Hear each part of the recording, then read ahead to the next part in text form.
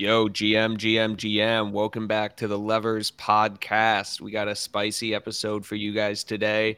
To all of our family and friends listeners, previous listeners of the podcast will get that inside joke. If you've ever wanted to be a part, be a consistent listener. We're going to be talking about real yield in crypto.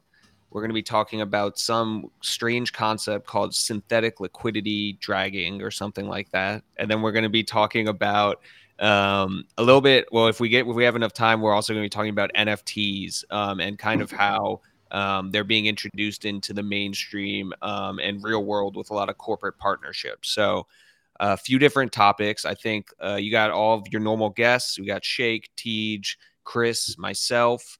Let's just it off. And so first topic we're going to be talking about is this idea of yield crypto. And I'm going to let TJ kind of talk about like kind of the taxonomy of real yield and what it actually or yield and like what the different types of yield are. But just to give a little bit of context for why we're talking about it is I think right now, with the market down so much, we're seeing a lot of like these DeFi 2.0 and like yield farm Ponzi-nomics protocols have just really collapsed because their token prices aren't really worth anything. And so it's not worth it to farm the yield.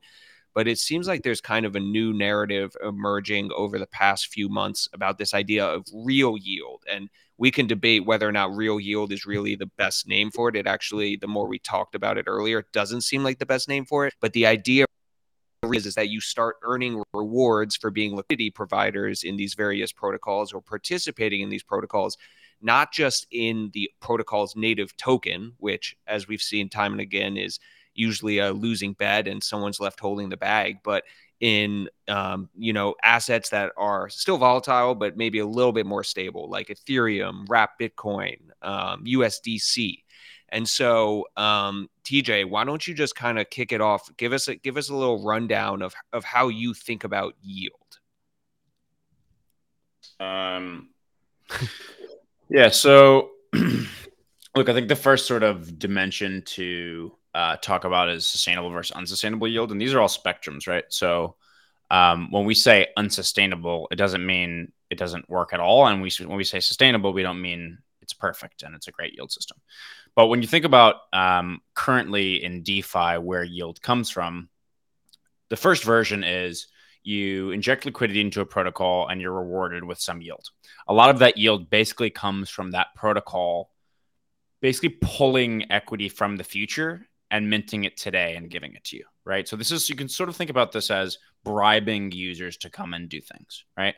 And when you bribe users to come and do things and you pay them in the native token, that's fine. But you got to recognize that a lot of these native tokens are very volatile. So if numbers are going up and life is good and you're injecting liquidity in this protocol and this protocol and this protocol, you're receiving all this native equity in kind and numbers are going up and you're selling that equity, it's great, right? This is sort of sustainable in a way, but it's only sustainable in a bull market. So in general, in a flat market or even a down market, we would regard this as fairly unsustainable. On the other side, you have like a money market, something like Aave, right? And what Aave does, it basically allows people to supply assets to others that are willing to borrow them, right? And the rate at which that borrowing or that lending happens is fluctuated as per the supply and demand of the market at the time, right? And so that is, you're just being paid for lending your assets out. Are there some Aave liquidity rewards, i.e., some of this sort of first modality of unsustainable yield? Sure. But for the most part, that yield comes from demand to borrow that asset. So we have unsustainable in the first case and then relatively sustainable in the second case.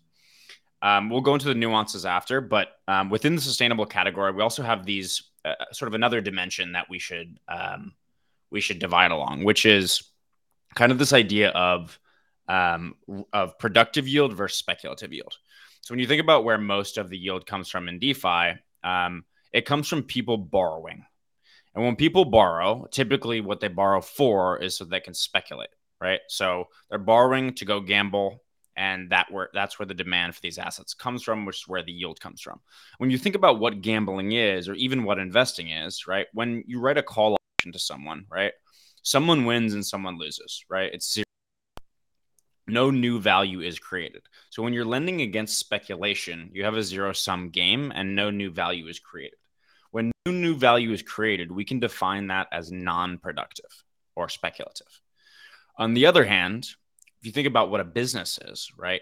If the three lads who joined me on this podcast invested some money into a factory, right? And that factory made widgets, and it made widgets quickly, and people were willing to buy those widgets. What that factory has done is it's created wealth, right? It has a system, it has technology that drives productivity, that creates wealth. That is productive yield, right? And so the question today that we're going to get into a little bit is, within crypto, is there productive yield? And if so, especially on the RWA side, are RWAs the only version? And how can we get to a spot where there maybe is productive yield? Thank you. That was awesome. Yeah, Chris. I think we have to build a levers widget factory and just ship little levers to our listeners out there. Definitely get levers. It'll be like our tungsten cube that would pop off. Yeah. I mean, I think what we got to do, we got to deposit all our crypto, take a loan out against it, and then build a factory so that a lever factory so that we can be the change we want to see in the world. So dude, that's kind of like the thing that I was telling you guys about. Aggressively productive. Is my mic lagging? Jake, you're doing the lagged video and audio again. How does this man stream 24 hours a day still have lagging camera? He's like an elite streamer. Yeah, he's too good for this to be happening to him. Anyway, what were you saying?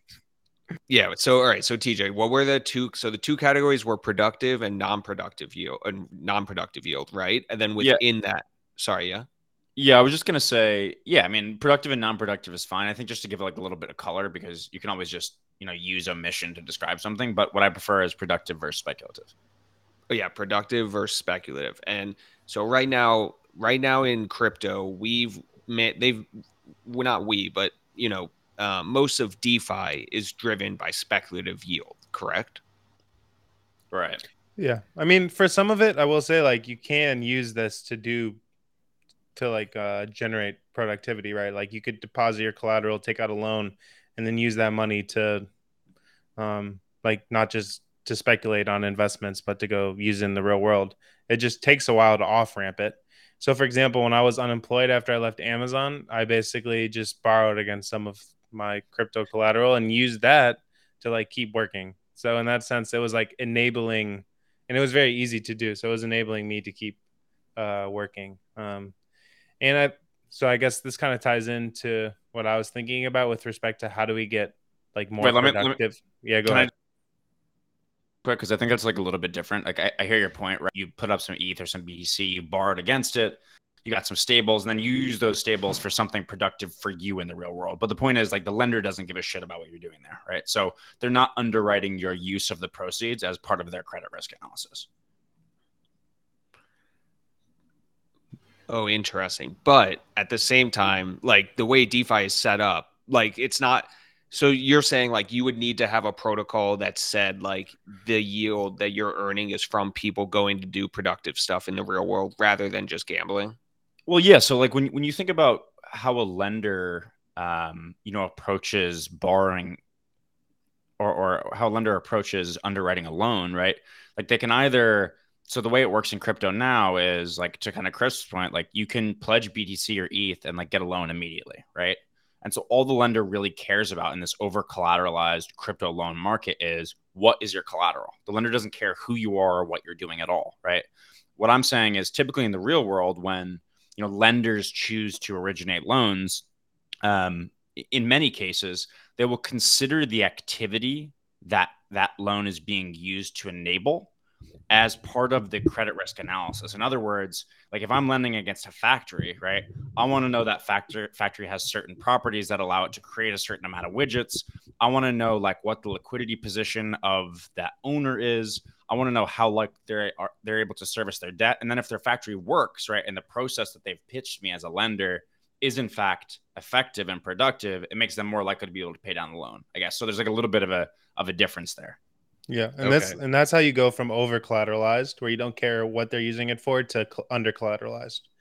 And if you're 3AC, then like you can be like completely have no collateral, and you don't have to worry about posting anything. It actually gets better, right? Like part of their book was unsecured. The other part of the book, it was secured, but it was secured. The same collateral was just secured by the whole, like everybody. The Archegos guy. You guys know Archegos? No. Archegos was a big hedge fund. I don't know. They raised whatever billions of dollars, and they did the same scheme, right? Basically, they took the same slug of collateral, whatever it was, maybe some equities or some crypto they were holding, and they pledged it against multiple loans to multiple lenders, right? And it's just like it's the oldest trick in the book, and like you got to wonder why the lenders are to each other, but it does happen because people want that money. All right. So given what we just kind of broke down right now, right? So let's try and think in terms of like where different DeFi projects stand. Like, so where in the current crypto ecosystem can you generate real yield? Like Chris, you just gave like a good example. Obviously, there's some nuances to it of like on Aave and on like, these borrow lend protocols on Maker. Like there is situations where you can generate real yield. If you just might not know that when you're actually underwriting the loan, because you're just depositing your crypto into like some vault and just assuming that people are going to take it out and either gamble or do real yield. You don't really care about it. Are there any current protocols where there is like where like that is the specific purpose? Mm-hmm. I mean, yeah. So, but there's borrow lend protocols like we brought up. There's exchanges where you LP. So you basically put up your tokens and then you earn fees. If the whatever you're LPing for is smart enough, then you'll make more money than you lose. You can stake into insurance funds and basically provide security for the protocol and get fees. Basically, like anywhere where you stake, so like you risk some of your tokens in exchange for some reward, and that reward isn't basically the protocol's like token. That they're not like paying for the subsidy using their own token. Like it's probably a form of like sustainable yield, especially if it's in like the protocol design, right? Where it's like when you do this thing, you're guaranteed this reward and it's like baked in. And then there's usually someone on the other side that's paying you, right? So like for Uniswap, you're getting the fees from someone else trading and taking over like whatever you're LPing. So I think if you see it where there's like, there's two different types of users and they're paying each other, that's probably a signal that it's sustainable yield. Is my mic still lagging? No, you're good. No, you're good. Thank God, dude. Okay, so I like what TJ said. Like, if there's no new value created, it's like let's categorize it as speculative. If there's like some type of wealth created and there's like productive assets, that means that it's real yield. My question about that is like, because basically what Chris is describing a lot of times is just like transfer of risk. Like the speculation is like, oh, I'm going to lever up, so give me more risk, basically, right? Like I want to take more risk, and this guy is willing to like give me that risk, like more or less, right? But so risk, we're kind of saying that like if you're just transferring risk, that's speculative, and that's not like falling into like the real world yields. Or am I mistaking that? Yeah, I think that's kind of fair.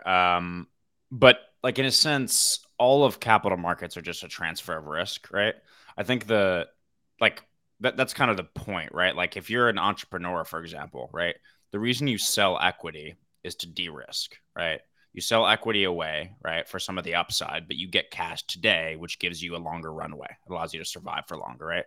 Even debt is just a different type of risk exchange. But I think the difference here, and just let me know if this is not clear. It may not be clear in my head, but to me, the difference between productive yield and unproductive yield more so has to do with what is happening with the proceeds for the borrower. Is the borrower reinvesting the proceeds in a process that creates wealth? Does the borrower have technology that solves a problem, right? Or is the borrower taking the proceeds and investing in some sort of process that is zero sum and creates no new net value? To me, those things are different. In the latter case, as a lender, if the borrower is using the proceeds for something that's productive and creates something, as a lender, you should be, all else equal, more comfortable. Yes, that makes sense.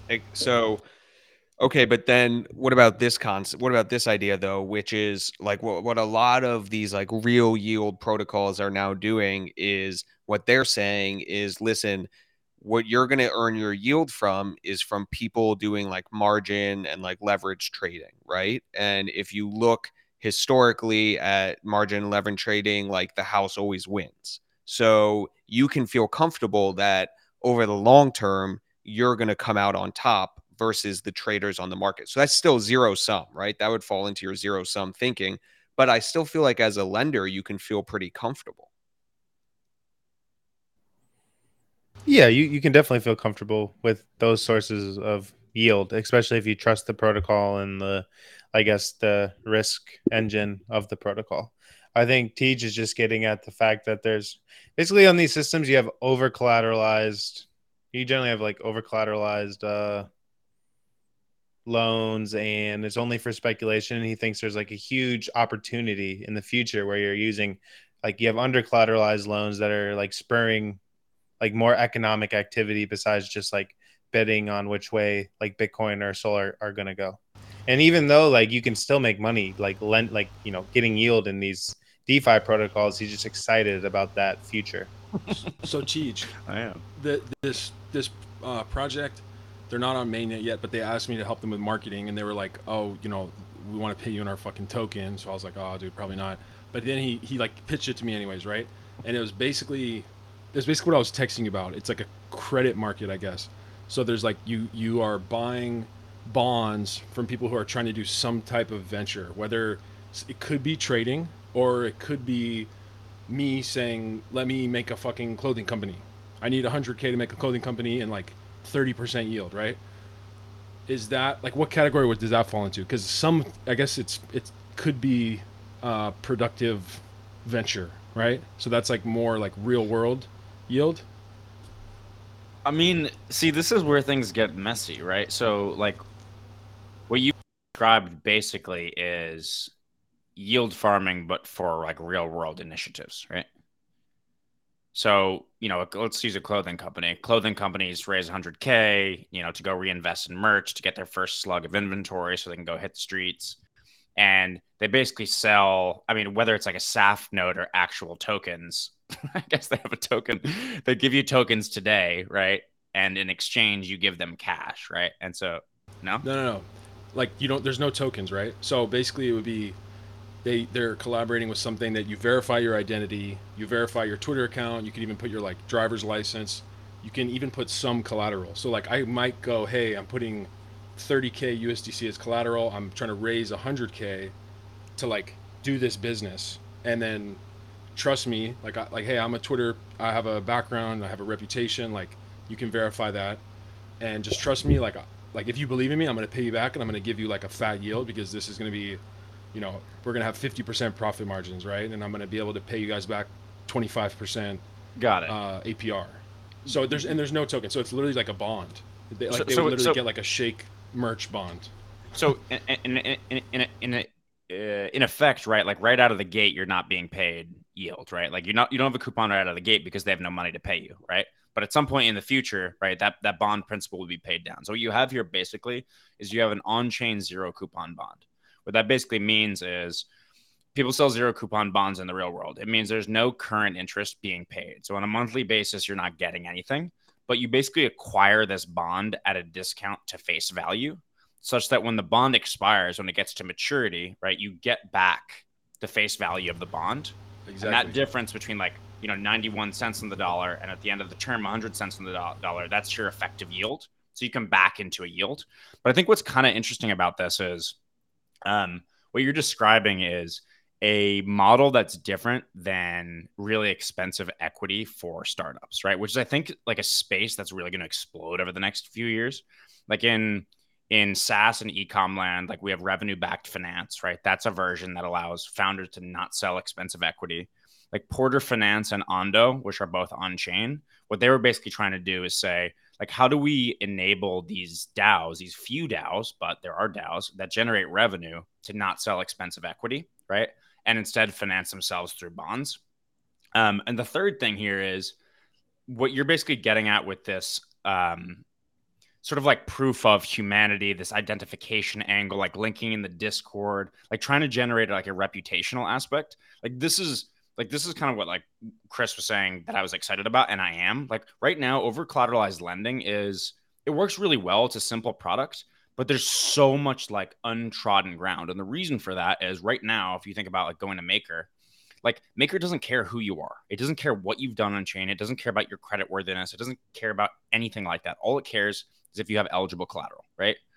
But like what happens as we start to move forward on chain with using someone's behavior, someone's identity, someone's reputation to color in the picture of their credit worthiness in a more dynamic way, right? That's when like you can do interesting things like over collateralization ratios don't have to be as high, right? If you have a fantastic reputation on chain, like maybe like a lot of these Twitter influencers do, like you may be able to borrow at a really awesome rate and then go reinvest into a productive activity like creating a clothing brand.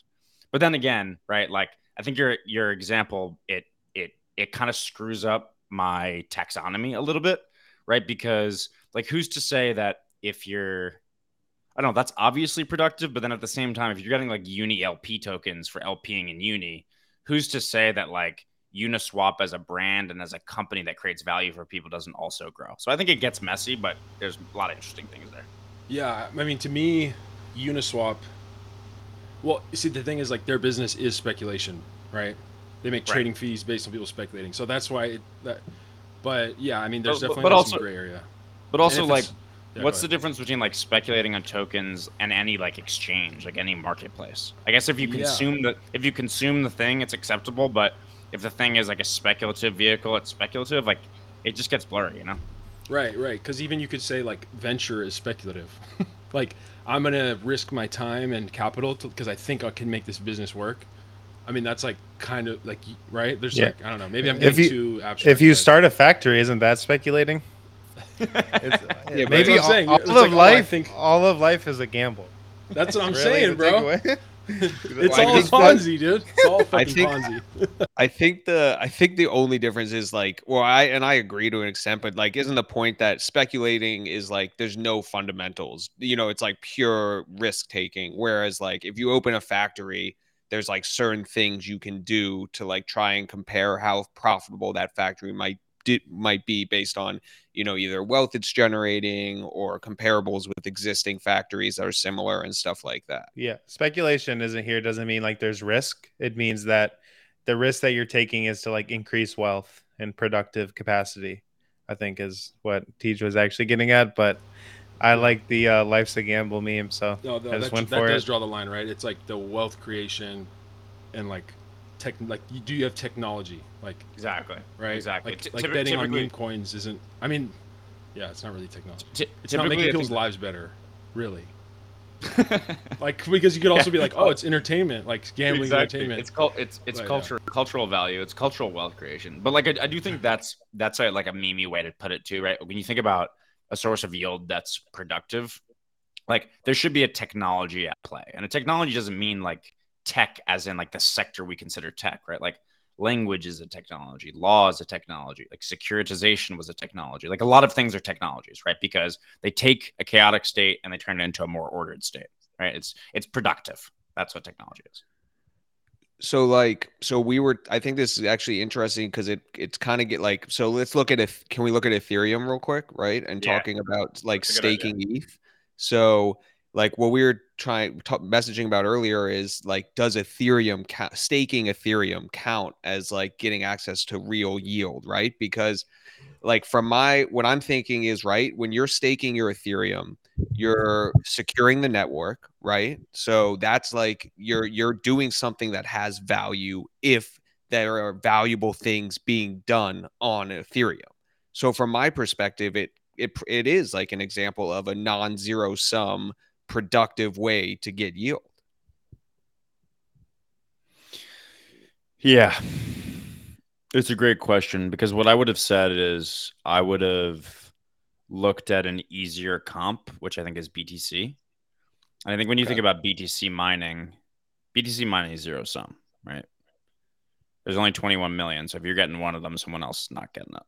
But the question is, and like I think the question that you sort of asked, which is a good one, is just because the monetary side is zero sum, is there no value being created by virtue of security, by virtue of the economy that's built on top and the exchanges that can be built on top? I think there's something there. I haven't thought enough about it to like have a compelling view, so I'll leave it to the other lads.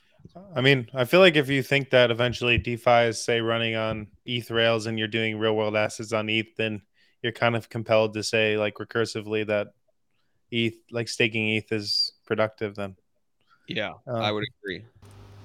Yeah, I kind of think. Okay, so I think it's productive too. I mean, I think you're securing the network, right? All right, so Even go though stake network, your ETH. what do people do everyone. on the network? Speculate, but No, I think one that's thing removed. that's One layer. that's a great way. That is a great way of looking at it, though, right? Like if at T equals 0, if the idea that everything in Ethereum, like we've talked about, is speculative, right? And so securing the network then is not productive because everything built on top of the network is zero sum. Like Chris's point is right? Like in the future, if the idea is there are going to be productive activities on ETH, if you discount back to today, the security that we provide for ETH at T equals 0 is productive. Yeah, and honestly, not all of, like, even though I just said all of the stuff is speculative, there actually is some activity that's not speculative, right? Like, didn't Maker just do like a loan to a bank? And then we could talk about NFTs, like it's allowing people to like make a living, like connecting with their fans, and what Chris did, it wasn't really speculative. Like he took a loan out against an asset he's bullish on. Like he took a loan out against hard money to get fiat to fucking pay his bills, right? Like, so there is like some real value, and we think it's going to keep going in that direction. So ETH is productive asset. Yeah, I mean, I think it's been solved. I know. I went right back on what I said. Like I was like, oh, it's all speculative, but it's actually not. It's just fun to like troll like that, you know. Shake, your mic is still crushing us.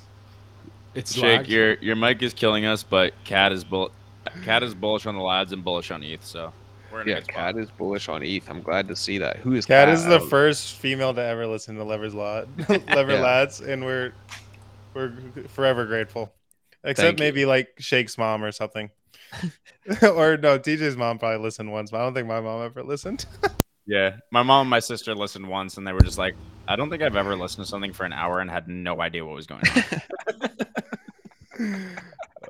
Kat showed me her Bitcoin notes, and they were good. It's good, but I think it's not like it starts bad. It just is good, and then it's bad, and it's good, and it's bad. It might be because you're muting or something. I don't know. But hold on, I think Shake brings up something sort of interesting here, right? So if we think about what's productive, like obviously if you're bringing RWAs on chain, that's productive. I don't think anyone debates that, at least in most cases. But my gut says that there are like things in NFTs also that can be defined as productive, right? You lend to an artist, for example. Like imagine an artist sells 200 NFTs, right? And those NFTs are effectively rev shares, right? So that artist sells those 200 NFTs. She raises, $40,000 that allows her to rent out a studio, create a song, right? And then of the, let's say, the audience revenue she generates in the future, 15% of that is sluiced to the NFT holders, right? So right there, what you've done is you've lended against a productive activity. Now, is it productive because it's like solving a problem, an economic problem? No, but it's solving a problem because people like to listen to music, right? It makes them happier, right? So it's ultimately no different. People are willing to pay for that product, and it's the lenders who basically took the risk transfer that unlocked the artist's ability to create that music, right? So I feel like NFTs should sort of fit into this taxonomy as well of productivity. Dude, honestly, so this protocol that pitched me or whatever, like that, I hadn't even thought of that, but you could almost, like, specifically with music, can you imagine, like, it's almost like, because they're not getting royalty share, but it's just one of these, what do you call it, zero coupon bonds. So they're not getting royalty share, but they are potentially getting yield. And it's almost like you can make a decentralized record label on chain for an artist. Like, hey, bro, we want you to quit your job. We're going to give you $100K. Go make music for a year, and let's fucking see what happens, right? And, like, he has a bunch of fans, so he lets that happen, and he doesn't have to sign a record deal. He just signs a fucking MetaMask, bro. Now we're talking. That gets me excited. I do wonder, I think Teach is pushing, like, the real-world assets, like, kind of more traditional finance happening on chain. But I wonder if the more like productive type lending that we think about happens through like NFTs and metaverse before it happens in like traditional finance doing under collateralized loans on chain. And yeah. What do you mean by that? That happens? Do you mean sort of there's a digital economy, like a burgeoning digital economy that gets to the stage of maturity where there's like plenty of productive activities to lend on in cyberspace before like fully like the off-chain world tries to come on chain to get loans?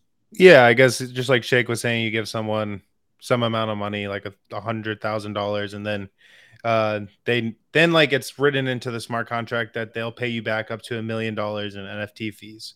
So that's like under collateralized loan of sorts, or like whatever equity bet, and that's all happening because it's all like native to the chain, and so it's more likely to happen than someone like, I don't know, using a blockchain to give out a loan to actually go build a factory or something.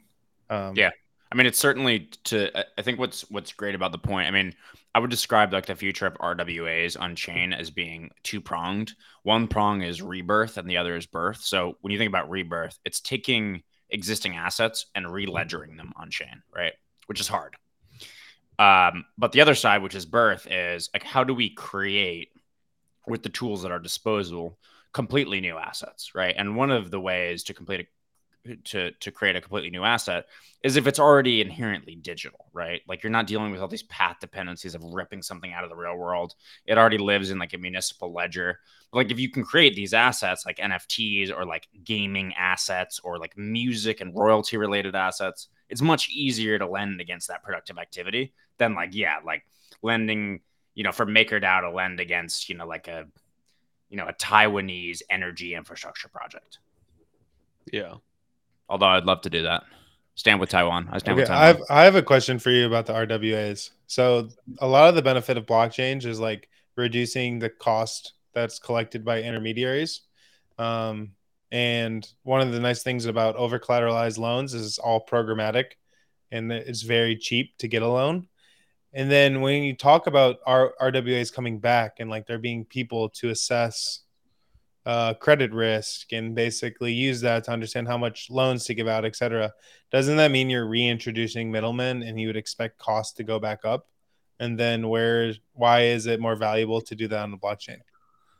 So what I would say is at the beginning, yes, it's going to be more expensive, which makes incentivizing people to come on chain very, very difficult. But so right out of the gate, basically the only reason someone would come on chain is A, if it's cheaper. So if you're a sovereign issuer of currency, which Maker has an advantage in, or B, they're taking some sort of a longer strategic bet on the underlying technology. They want to associate their brand with crypto.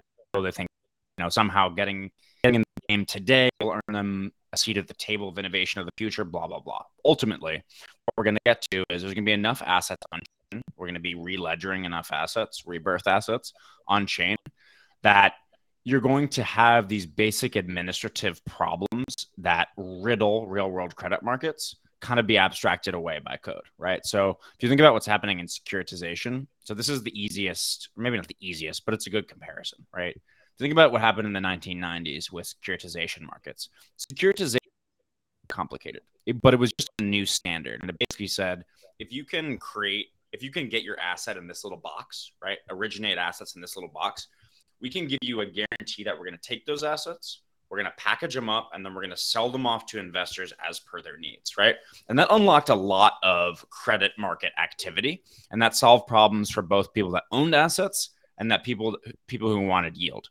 So a basic new standard that unlocked a whole bunch of capital activity. If I fast forward to today, the reason I think we're all trying to tokenize RWAs is to converge on a similar standard, right? A standard of surveilling assets, tracking assets, packaging assets, and distributing assets. Right now, the fact that there's like, I don't know, maybe less than 1 billion of TVL of RWAs on chain, there's just not enough critical mass for us to yet see the efficiencies. But I think what we're going to start to see is when all these assets are on chain, you're basically going to be able to automate a whole bunch of the machinery that is tackled by traditional media intermediaries in the real world. I think the other more powerful thing is, ultimately, one of the inherent strengths of blockchains is this idea of transparency and immutability, right? And so I think there's like a reputational element here that will also play in as off-chain borrowers, continue to build a reputation for consistent creditworthiness on chain, and they can point to that reputation also on chain. They'll be able to access very, very, very cheap credit on chain in a way that they couldn't in the real world.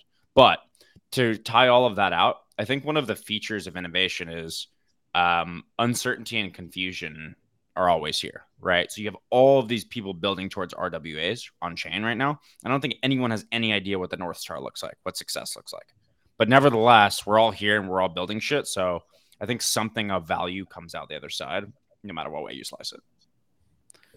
I mean, you could also see a world like this is very, very early, but like I like that presentation I sent you, TJ, where because of like the transparency and information you get from on chain, like you can start to automate the ability to underwrite loans and things like that. I think that's probably like way, way off into the future.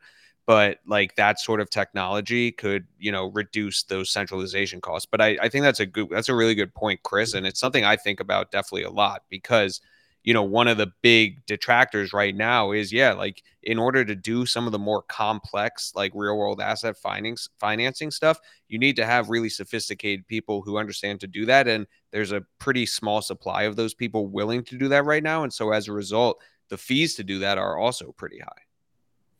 Yeah. I guess I didn't get this point before. I think it's a good one that basically a blockchain enables you to come up with a standard that then like everyone can conform to, and it adds legibility and transparency. Basically, you already have people trying to do this where they're trying to make normal credit more legible and like standardize it, but they're just using the legal system, and it's super expensive. And you could see a world like 10 years from now where these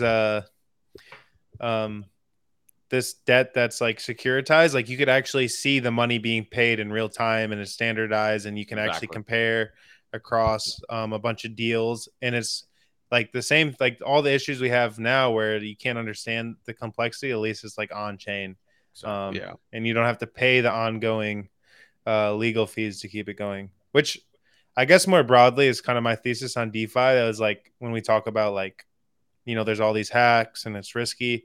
I think eventually once it's like the industry matures and it gets safer, it's basically like you'll have the upfront cost of software development is less than the ongoing cost of having lawyers like secure your finance. Basically to be bearish on that, you have to be bearish that like the devs aren't going to figure it out, which honestly is like, I mean, that's a fair take for some people, but like, that's not my worldview.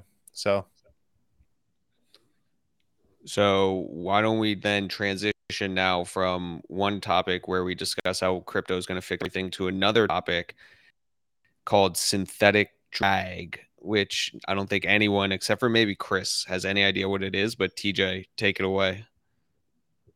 I'll let Chris take this one, given the gas up. Okay, I'll take this one since I'm one of the co-originators of the name, but I've been given no credit.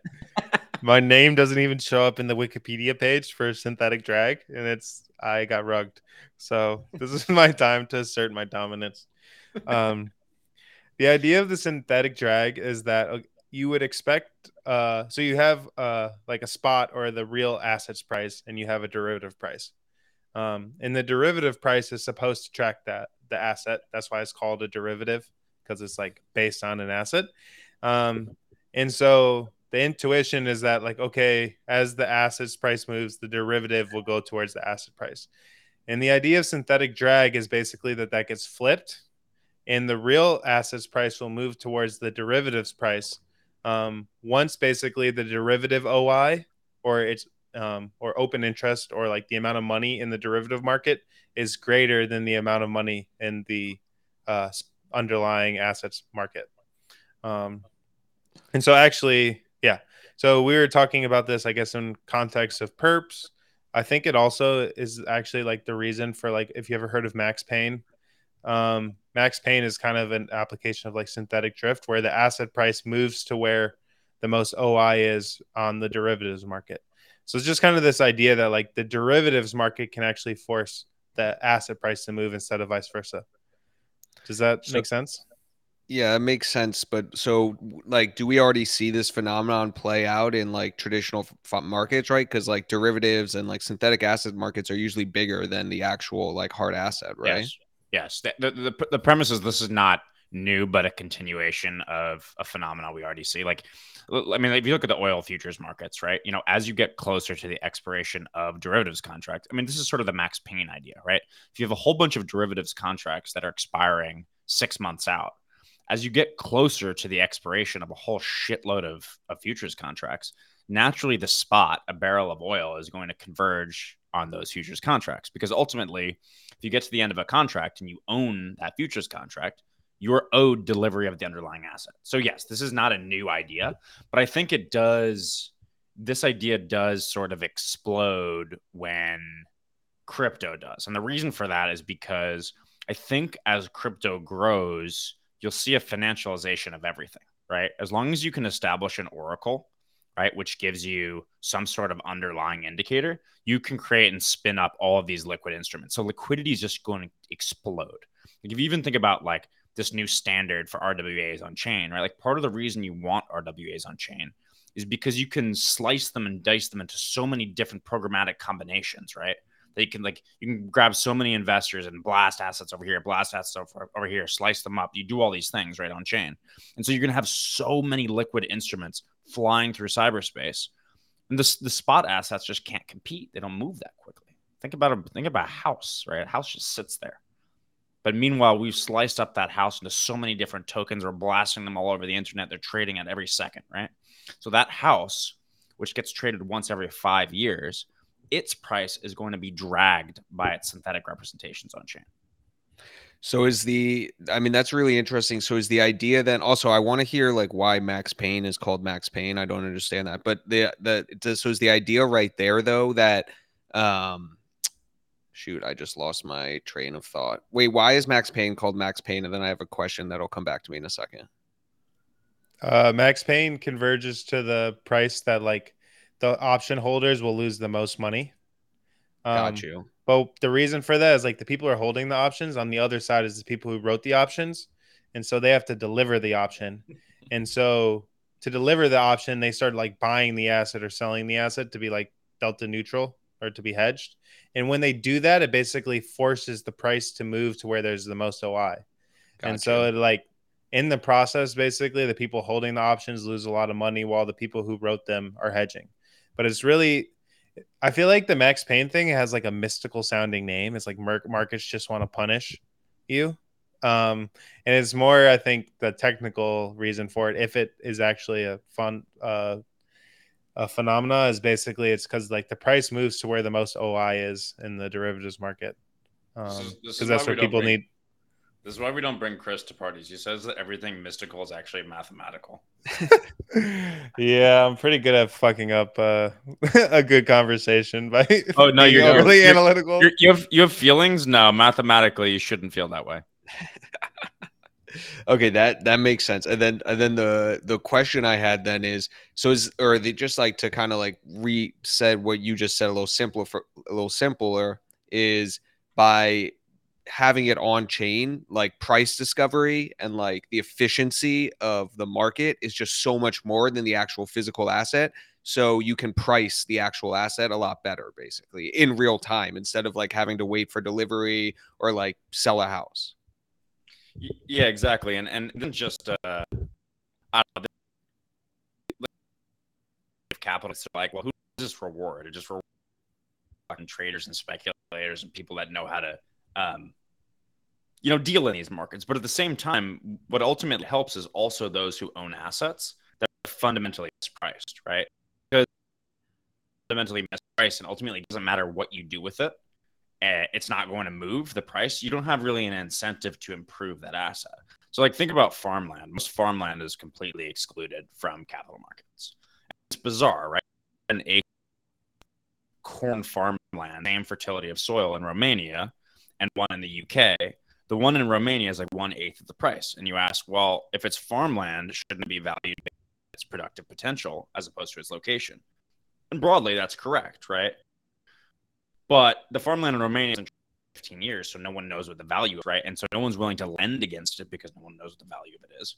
But if you have this sort of agricultural perp that traded, on a minute-by-minute basis on chain that represented that and its productive potential, like potentially that market, the underlying spot market, would get more efficient, allow entrepreneurs and borrowers to access capital markets in a way they couldn't. So I think, as usual, right, to be like the tired libertarian, the hyper-capitalist process is also the financially inclusive one. Okay, interesting. And so once again, you're just making an argument for real world assets, classic TJ. But you're saying basically like the value proposition then for something like Maker or any of these real world asset protocols is that you're basically helping or you're just creating a lot more efficient capital markets. Yeah, exactly. We were talking to some people and they're like, okay, the meta in 2020 was DeFi. The meta in 2021 was the layer 1 trade. Like, what's going to be the meta for 2022? And TJ's like, RWAs.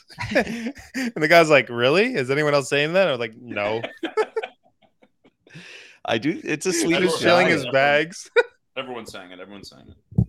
No, dude, real yield is about to be the meta in 2022. And we've determined what real yield is. Real world assets. So, dude, yes. all 5 of the MakerDAO delegates are talking about it. Okay, everybody's talking about it. Dude, everyone's talking about RWAs. Everyone knows there's only one MakerDAO delegate. All right, so I say we're now 2 for 2 on discussing topics and all reaching agreement that we're all right. Should we talk about the? I feel like we didn't really touch on GMX that much, right? I mean, we talked about it at a high level. Did we? I mean, we didn't really, right? We just talked about real yield, but yeah, I mean, we don't want to talk about it. We can quickly touch on. I mean, I think GMX is, you love GMX, so let's chill it for our listeners. I just want to show a graphic, bro. I'm tired, That's really why I asked. This is fire it up. There's a nice little graphic here. Yeah. So, well, that's Umami right there. So that's very interesting. No, wait, this is GMX. Well, that's Umami, which uses GMX and then Tracer. So yeah, I mean, so GMX is what, like a derivatives and spot trading platform, right? Where you can do like leverage trades, and they're like, after the DeFi 2.0 collapse, I think there was like a kind of a nobody was really excited about like DeFi 2.0 and yield farming. And I'd say like in the past few months, protocols like GMX, although I would actually argue like Curve. Can you say what DeFi 2.0 is real quick, if people listening don't know? Good call. Like Olympus DAO was a big one, right? Yeah, like I would say DeFi 2.0 was like very elaborate financial engineering of like how to basically create protocol owned liquidity, which meant like the protocols actually own the liquidity, can do something productive with it, and in return you get like emissions of their token. So most of it turned out to be like pretty elaborate Ponzi-nomics that collapsed when the market collapsed. But I think like one of the big issues with DeFi 2.0 was like the emissions you got was just like the protocol's token. And what is interesting about things like Curve and GMX, there's like a bunch of them out there now. Curve, GMX, like nobody listening to us, by the way, like don't buy any of this stuff. And like, we're not shillings at all. Like this is just purely interesting in terms of thinking about how yield is generated on crypto. But Umami, Lucas Fold is Network, so nervous now. He's redacted. Dude, aren't you He's like, dude, Lucas, aren't you a financial advisor? No, aren't you an RA? Registered financial advisor? Lucas's boss is watching closely, dude. He's like, wait, what did he say there?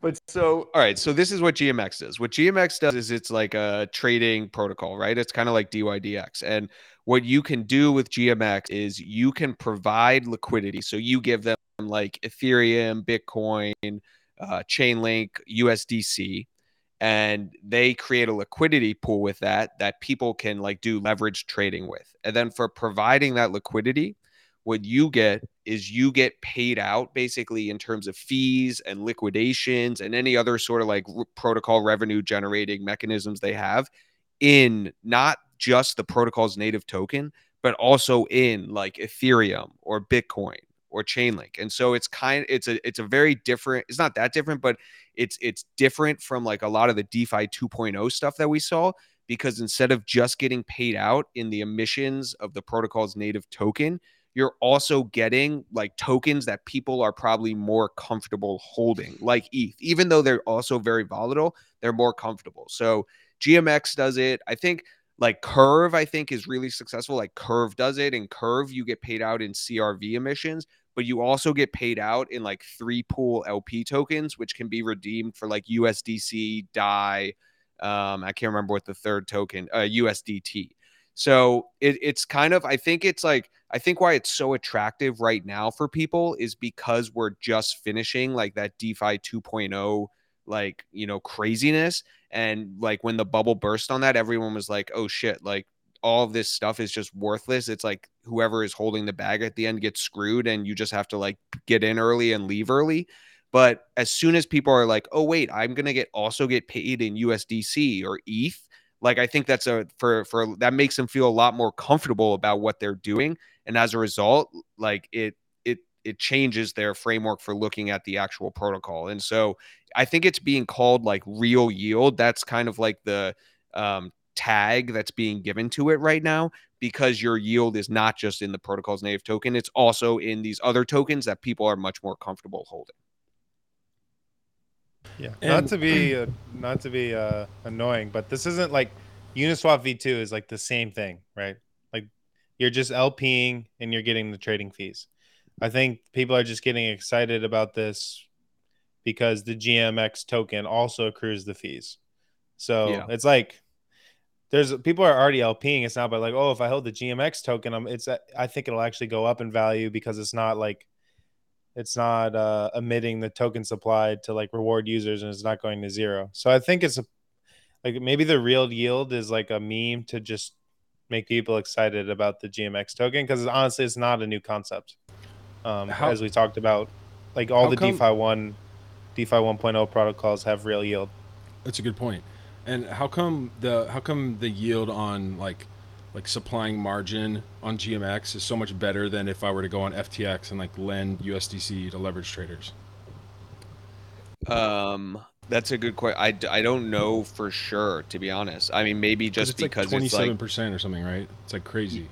maybe It's because it's all combined, maybe, right? It's like the basket of tokens that might have something to do with it. That you're not, it's like more capital efficient, maybe. Like you're not just lending ETH to the ETH borrowers, you're like lending ETH, Bitcoin, and USDC. I don't know. Yeah, and maybe like fees are just like better because it's disintermediated. Oh, there's Well, you some get higher fees and you get borrowing fees. So you get trading fees and borrowing fees. And Oh, and FTX you're you not don't picking get- one asset. yeah. I don't think you're picking one asset. Like you're LPing the whole pool. So if there is crazy price movement, it makes the impermanent loss probably a little bit worse. Like if you just were to like lend out USDC, like instead you're kind of basically lending out this basket, because when you burn your LP token, you get your proportional amount of all the assets back, I think. Oh, and it's also because you're getting emissions of GMX, right? Like that's the added yield as well. So I mean, So that's the fake yield. yeah, exactly. That They're is, bullish on GMX because of the real yield, but we get also paid that fake yield. yeah, exactly, exactly.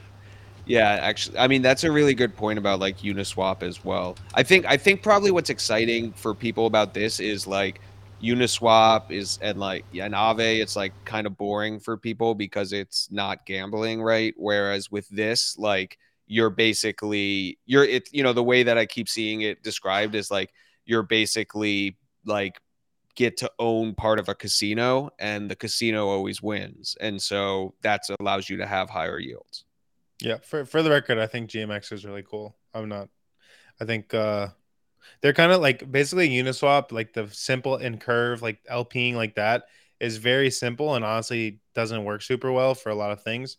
And so what GMX is doing, where you like LP and then they're using an Oracle to like intelligently market make and still give their users yield, is like really interesting and really cool. And an issue with a lot of like basically the passive LPing is it's just like so like simple that you basically lose money if you're not getting liquidity tokens. So I think the cool thing about GMX is they're trying to make it such that the LPs don't get screwed, because usually if you're LPing, you lose on impermanent loss, which is like another concept. So I think the cool thing about GMX is they're protecting their LPs really well.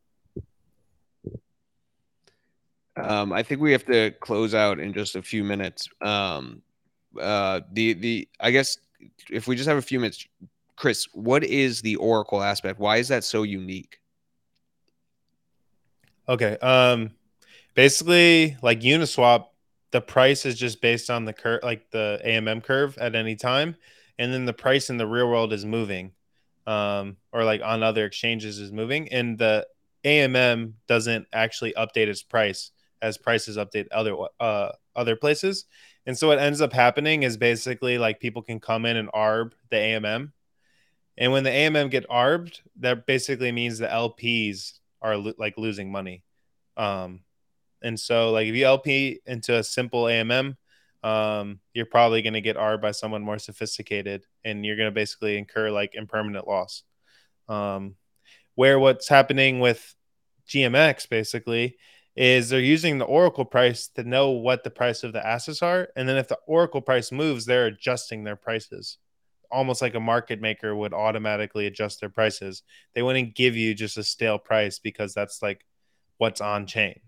Um, and so basically, I guess the TLDR is the Oracle price allows for the smart contract, like the GMX protocol, to provide good prices that protect the LPs. So you're not getting arbitraged out. Like you're basically, because you're not introducing an aspect where people can arbitrage. Yeah, like there's still arbitrage, but it's just like it's harder. So what they do is like people submit their trades and then they like see all the trades and then they let the trades go through, and it's based on the Oracle price. And so they can basically say like, okay, this isn't, you're not, the LPs aren't getting like a bad deal here. Whereas basically if you're like LPing in a AMM, you're just like kind of like a sitting duck, and you'll get, I don't know if you guys ever heard of toxic flow, but it's when like someone knows where the price is and you don't, and then they just take all your, they just like trade against you and you get stuck holding the bag. And so like GMX is trying to like protect against that, both with the Oracle, and they kind of have this like delayed trading experience, which we're actually using for Drift V2 as well. So to follow up on Nas Redden 1205's question, why do we reckon that Chainlink has been so dominant for price feeds when there are proprietary price feeds like Uni and GMX? And like, do we see as trading increases on these platforms that an Oracle like GMX's becomes valuable as sort of a complementary service to kind of the core offering? GMX uses Chainlink oracles. I saw in the docs today. There you go. So there's how about for Uni then, or for anyone else? Wait, why you're saying why doesn't Uni use oracles? Or no, why do all of these trading venues, I mean, in a sense, they have a lot of trading that happens in-house, right? So they kind of know if they have enough liquidity, they can sort of back into a proprietary Oracle that they could then sell to other services. So like, why is Chainlink... Uni V3 does this actually? Like they made it so. So why is Chainlink 95% market dominant? Is what I'm asking. I think for whatever reason, a lot of layer ones, they haven't like a lot of these spot exchanges didn't bake in basically a way to keep track of like a TWAP and an Oracle price. And then like Uni V3 was one of the first ones to do it, where they're like, this is like basically a public good. And if we're doing all the liquidity, or we're providing like a shit ton of liquidity, like this could be the Oracle. And honestly, I think to really be decentralized, you would want to get rid of the price oracles, and you would want enough liquidity on chain to use those as like your price feed. And right, exactly. One thing we're thinking about Drift V2 is actually to like, we basically make our Oracle parameterizable. and so we could use like Serum, for example. We could store our own Serum TWAP and use that for like what the oracle is from on-chain behavior.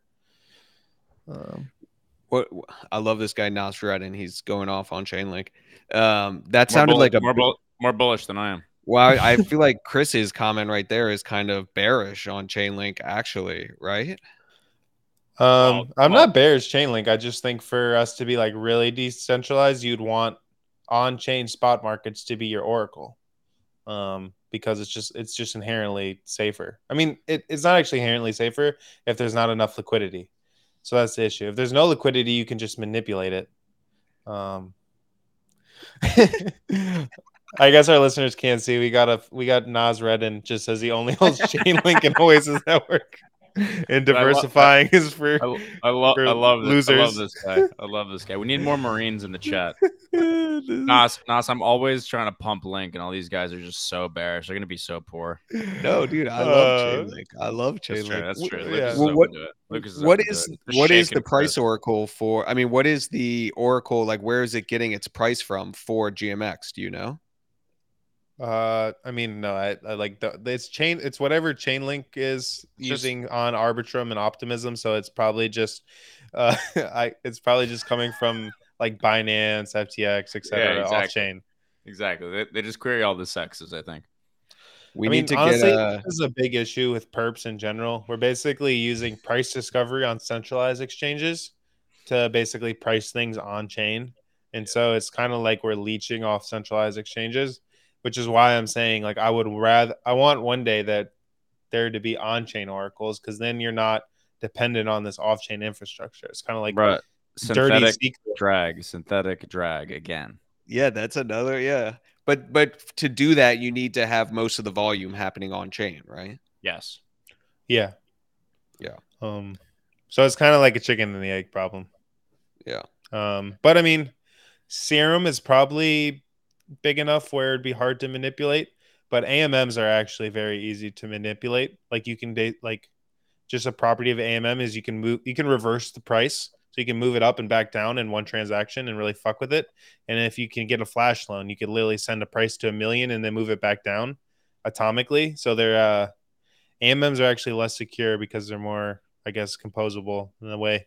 So you would probably need something like UniV3, or actually I don't know if UniV3 might have the same problem, but something like Serum that's an order book might be safer for storing oracle price. Anyway, I'm probably getting into stuff no one wants to hear about or care about. No one dude, cares. Don't worry. Since the first minute of the episode, it's been this is my whole point about Link, dude. We need shit that retail is gonna ape into. They want the fucking Dogecoin. They want DeFi kingdoms. You know, they don't want fucking Link, bro. I'm so glad I didn't. We need to find the next Link though, because Link was like the winner of the last bear market. So I want to. Nas said he could Link pink us all. Dude, people have. All he's gonna say, he's gonna be like, "Oh, it was in the paper with the Federal Reserve." that's like their bull thing. You know? Hey, don't be mean to our listeners. Yeah, we only have like one of them. I actually think Link is probably good because Lucas and TJ are smarter than me, but I just like to talk shit about TJ because it's like underperforms everything. I just FUD the price. I don't actually FUD the chain Link. You know what it doesn't underperform?